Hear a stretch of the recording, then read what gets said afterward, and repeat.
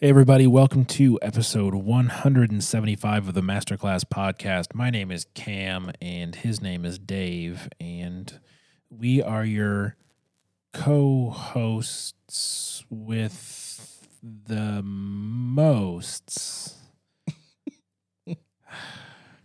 I was trying to be clever, Dave, and it went off the rails real quick. Anyways, episode 175. How are you, man? I'm good. How are you? I am happy to be here. That is the answer I will give. I am happy to be here and to see your bearded face across the internet. Yeah. I think I'm going to keep it. I'm kind of digging. I think you should. Keeping the facial hair. So, yeah. It's a new thing for me. It is. You were not allowed to have one for many, many years. No, I've never grown one. Really? Even pre-police days? Yeah. Nope. Never did. And honestly, I didn't think I was going to, like, all the guys at work were like, oh, you need to grow a beard. You need to grow a beard. And I was like, all right, I'll grow it out and shave it. And I'm like, might keep it. There you go. I encourage it. Much less upkeep. Just trim it every once in a while. I don't have to shave every day. It's glorious. No razor burn. Yeah. I shave like every other day. Keep it nice and tidy. Yeah. I can't, man. I've got very sensitive skin. Now, when I do eventually leave, I will probably let it get a little unruly. Old Fisherman Dave. Might grow the hair too. Oh boy. I'll believe it when I see it. All right, sir. We are in Hebrews, obviously, still jamming on that old tune. And we're in chapter 4, and we are at verse 14. And so today, we're just going to talk 14, 15, and 16, which are some of my favoritist verses in the Bible. Much like the couple before this whole section is just primo, top-notch, like Italian chef kiss. Good. So yeah, we're doing 4, 14 through 16 today.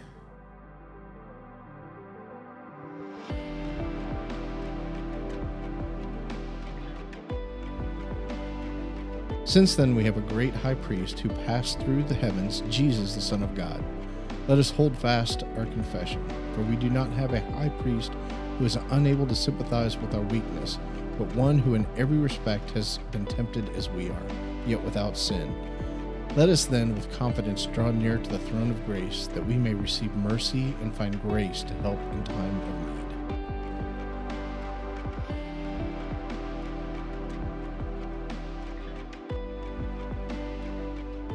This is good. All right, so we have this great high priest, right? We talked about this previously. We're going to get into further detail on the whole high priest thing next week when we go into chapter 5 and what it means specifically.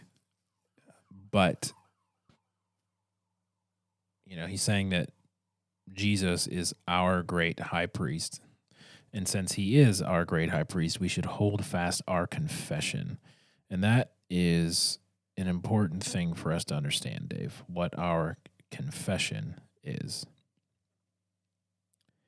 And I'm curious what your thoughts are on that. What do you think that means to hold fast our confession? Well, one of the first thoughts that I had with this is, if you're not like overly familiar with the context or the audience here, so this would be not the priest like you and I think of a priest today, in terms of a Catholic father, or even in the Episcopalian Church or something like that. This is this is Aaron in the Levitical, so Old Testament priest here. Mm-hmm. And so the audience is a Jewish audience who have this sense of, I can't go before God. Like me as a human, sinful human being, I really don't get to be in God's presence. The only person that ever really gets to go into God's presence is a high priest, is a Levitical priest. And so so that's sort of the first part here is we're kind of like a complete paradigm shift of just the fact that you and I have this high priest, this eternal priest. And so then it says, let us hold fast to our confession. And really, to me, it is holding on to Jesus. It is holding on to the faith that has come, the belief of salvation and redemption through Jesus. Again, there's this, Jesus has come, he's done what he's done. We have the Hebrew people, they have a very long history. This letter wouldn't have been written that long into that history of being a Christian. And so I think the author here is saying, hold fast to who Jesus is and what he has done.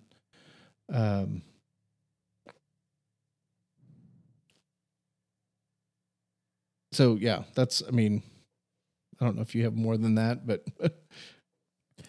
no, I appreciate your willingness to dive into the whole history of the priests and Aaron and the Levites and that was I needed that reminder.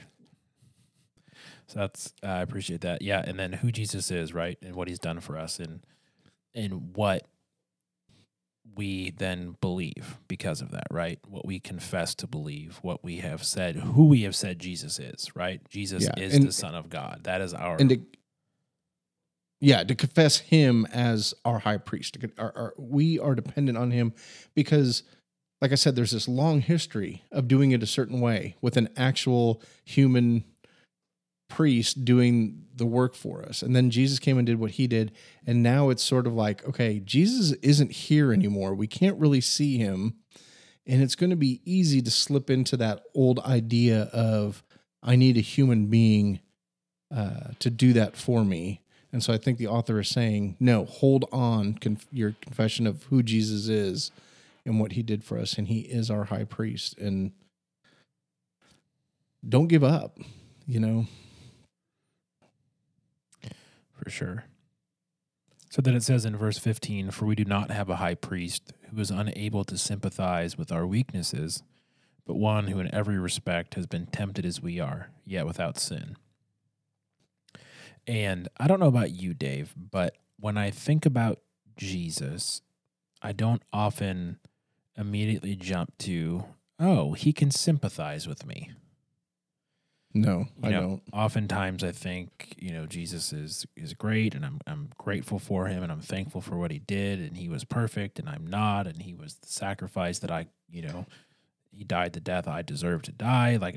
I see all of the differences between us and why Jesus is greater and why Jesus is in the position he's in and I'm in the position I'm in, and in the relationship and how that affects the relationship, right? Or in the correlation between, he and I and God. And so I don't often get to the whole, oh, Jesus can sympathize with me. And so I think that's one of the really, really interesting parts of this passage, that we're going to carry on with next week too, is that Jesus is our high priest. He is our representative to God. He is the one that goes before us to God as a representation of us. And in that role, he's also able to sympathize with our weaknesses because he's been tempted as we have been tempted, right? He lived on this earth as, a man, yet without sin. And so there's that distinction between sympathy and empathy, right? And that the reason it's sympathy here is because I know the problems that you've had partially, but I've never actually given in to them. So like I can sympathize with your weaknesses because I know what the temptation is, but I've never given into it while you have. And I think it's really, really interesting to try and figure out like why don't I ever think that about Jesus sympathizing with me and having experienced, the temptations that I've experienced. And I don't know why I don't think about that more often. Cause like, if it's like, even when he's on the cross, he says, forgive them, Father, for they know not what they do. Like even there, he's advocating for us. As he's being murdered by humans, he's advocating for the good of humans.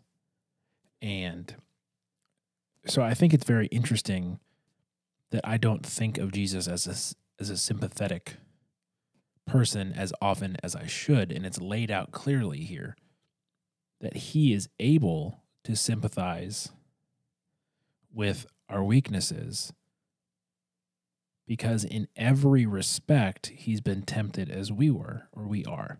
Mm-hmm. And yet he didn't give in to sin.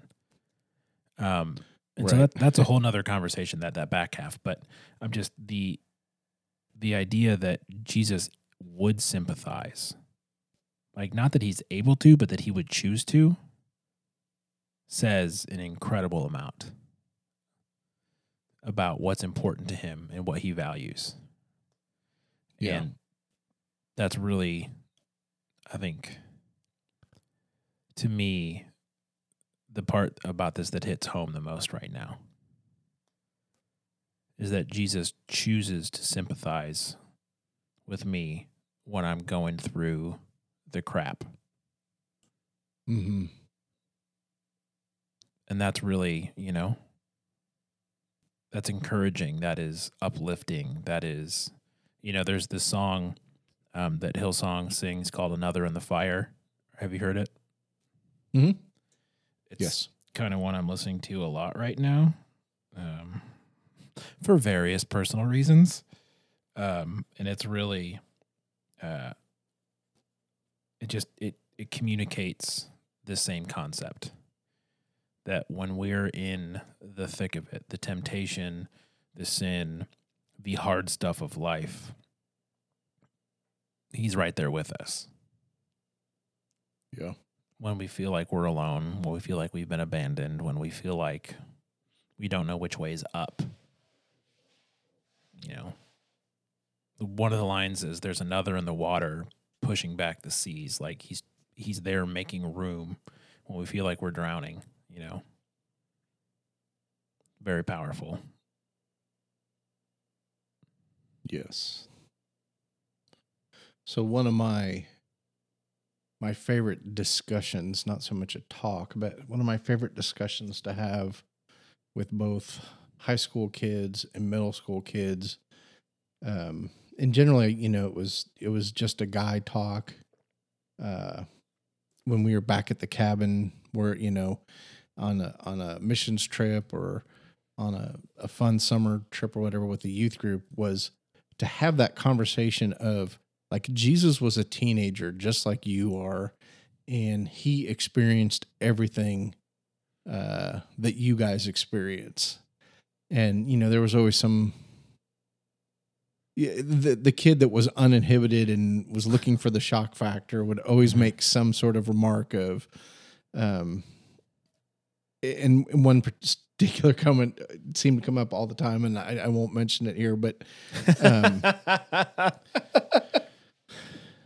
but teenage boys and hormones, and they wanted to know, did Jesus have the same hormones and deal with the same things that they did? And my answer to them is he was fully human. He didn't sin, but he was a teenage boy full of hormones just like you guys were. And so I'm sure he experienced many of the things that you guys are experiencing. And, and it was just funny how that would always take sort of this, like, it was such an eye-opening concept for the kids. And, then there was the kind of the conversation of, well, did he get pimples, and did his voice change, and did he like girls, and, all that kind of stuff. And it was usually a very good discussion, because that would then lend it to the things that they were struggling with, the things that they were dealing with. And while that was one of my favorite conversations with middle school, high school boys, and for them to just have that realization of, Jesus experienced everything that I'm experiencing. I have a much harder time, like what you were just talking about, in terms of like I took such great joy in kind of expressing that idea to these high school kids, and seeing them kind of like have the light bulb go off for them and the realization of what Jesus was. And yet here I am, almost 5 decades into being on this earth. And I'm not so good at doing that, now. And so I think about those conversations and how those kids responded to that. And, I guess just even have a personal prayer of like, God, I need that. I need to know that even me dealing with what I'm dealing with as a 50-year-old guy in America in the year 2020, you can still sympathize with that. You can still relate to that. You can still, and to your point, but I don't do that. I have this like, I put Jesus on the pedestal. I put him, he's God. There's certain aspects of, it's easier for me to accept that than to accept his human side. And particularly when it relates to, he truly does understand. And I think even in that, there's a part of me that like goes, and he did it without sinning. And that just makes me mad, because I'm like, well, I sin. And so I don't want your sympathy, because I give in and you didn't. So I don't know if that makes sense or not. No, it does. So the one thing that makes me wonder, is like, do we keep the human side in the sympathetic side and the experiential, shared experiences side away as a way for us to try and fix it ourselves? Like if we keep Jesus kind of at arm's length and, say all the right stuff. Oh, Jesus, you're perfect. You're wonderful. Thank you for saving me, all the stuff. But like, just leave me here in my crap, and I'll figure my crap out, and I will sort it out, and I'll deal with it. And as opposed to welcoming him into that, and then letting the Holy Spirit, reveal truth and, sharpen you and convict you and that sort of stuff. I just wonder if we try to keep him at bay as a way to control the situation, or to not admit that we really do need more help than perhaps we would like to acknowledge. Yeah. I mean, I definitely think that's part of it for me.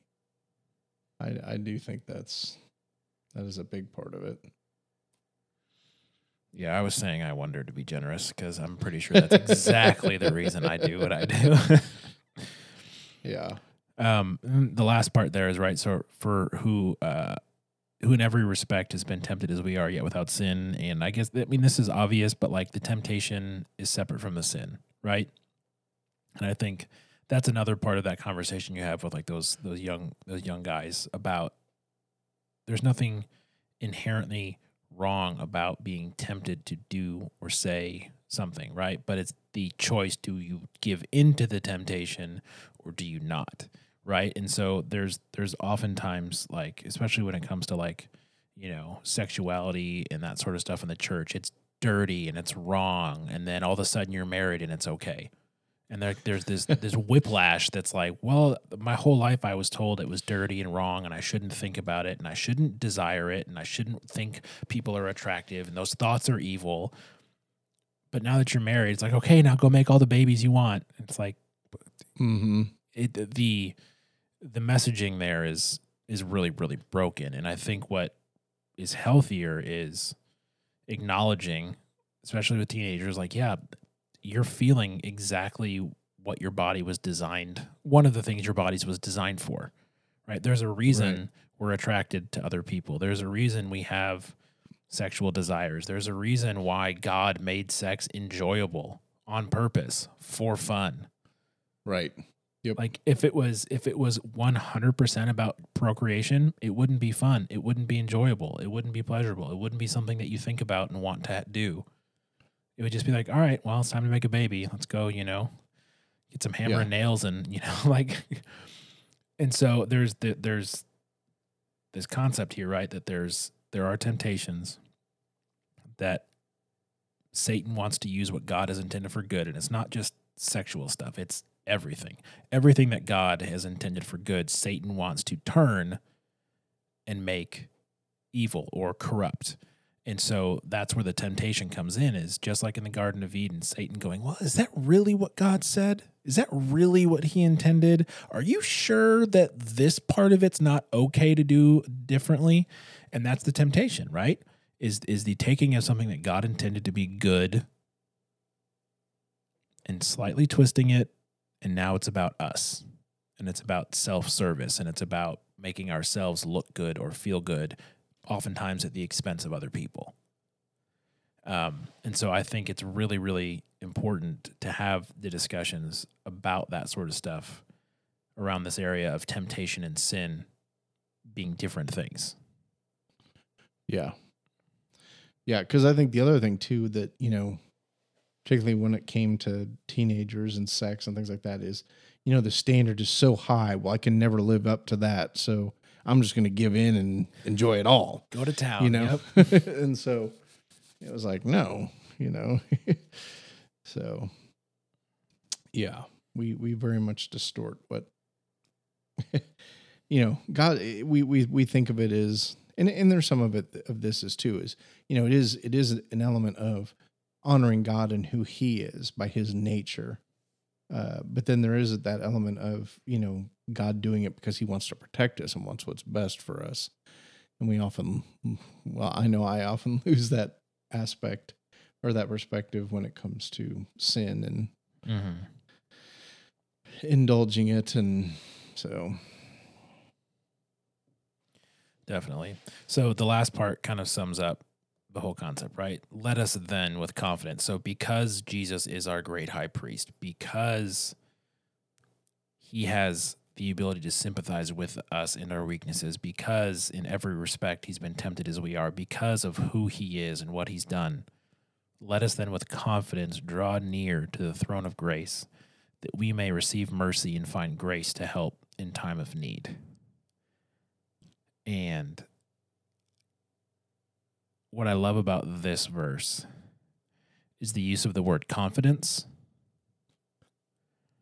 and then the idea at the end that we may receive mercy and find grace to help in time of need.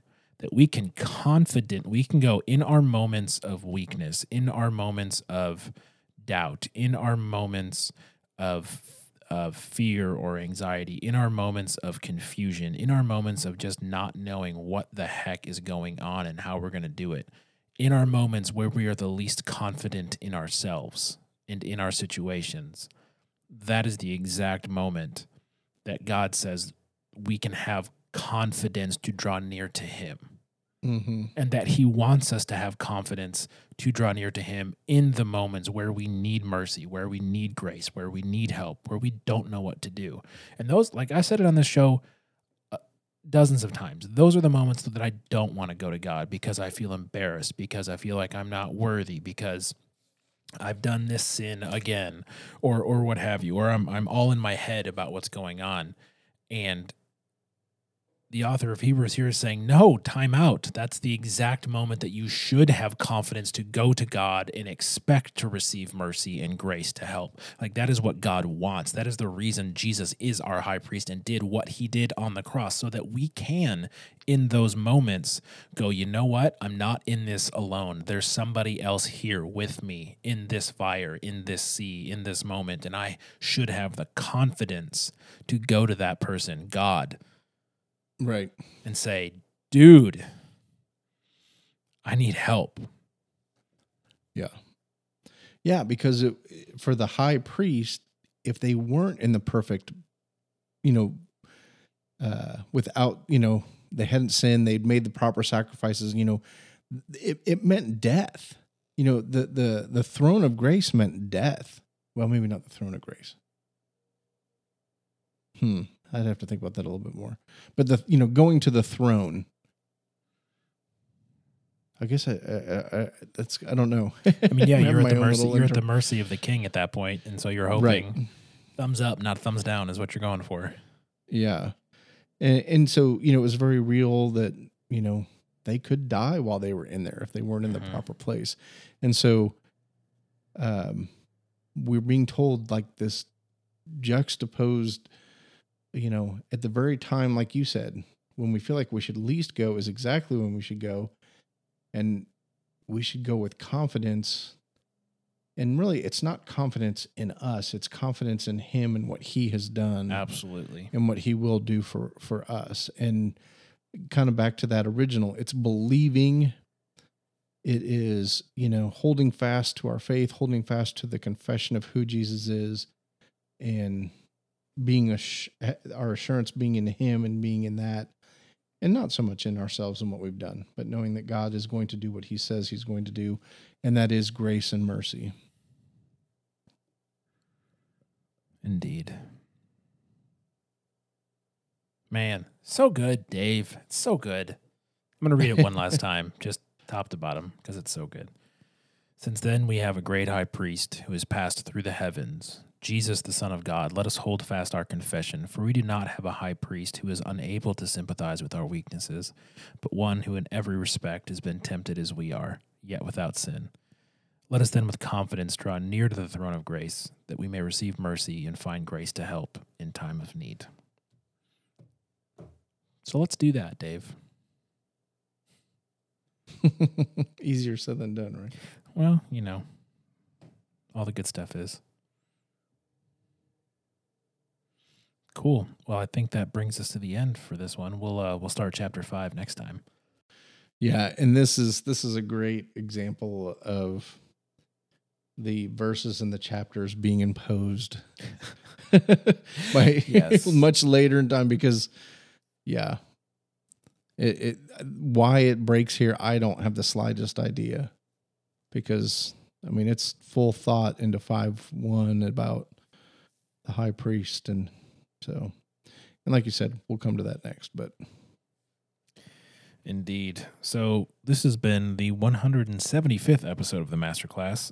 If you go to supermegacorp.net/masterclass/175, you can find the show notes for the stuff we talked about. Also, if you're listening, somewhere, which you would be because you're hearing me say this right now, you're in a podcast app. So swipe around, you can find the notes there. There's links for getting in contact via phone or email or social media and other fun stuff for you to click on. So check out all that good stuff. And, well, shoot, Dave, I think that's it. Yeah. All right. Well, until next time, be good. Bye.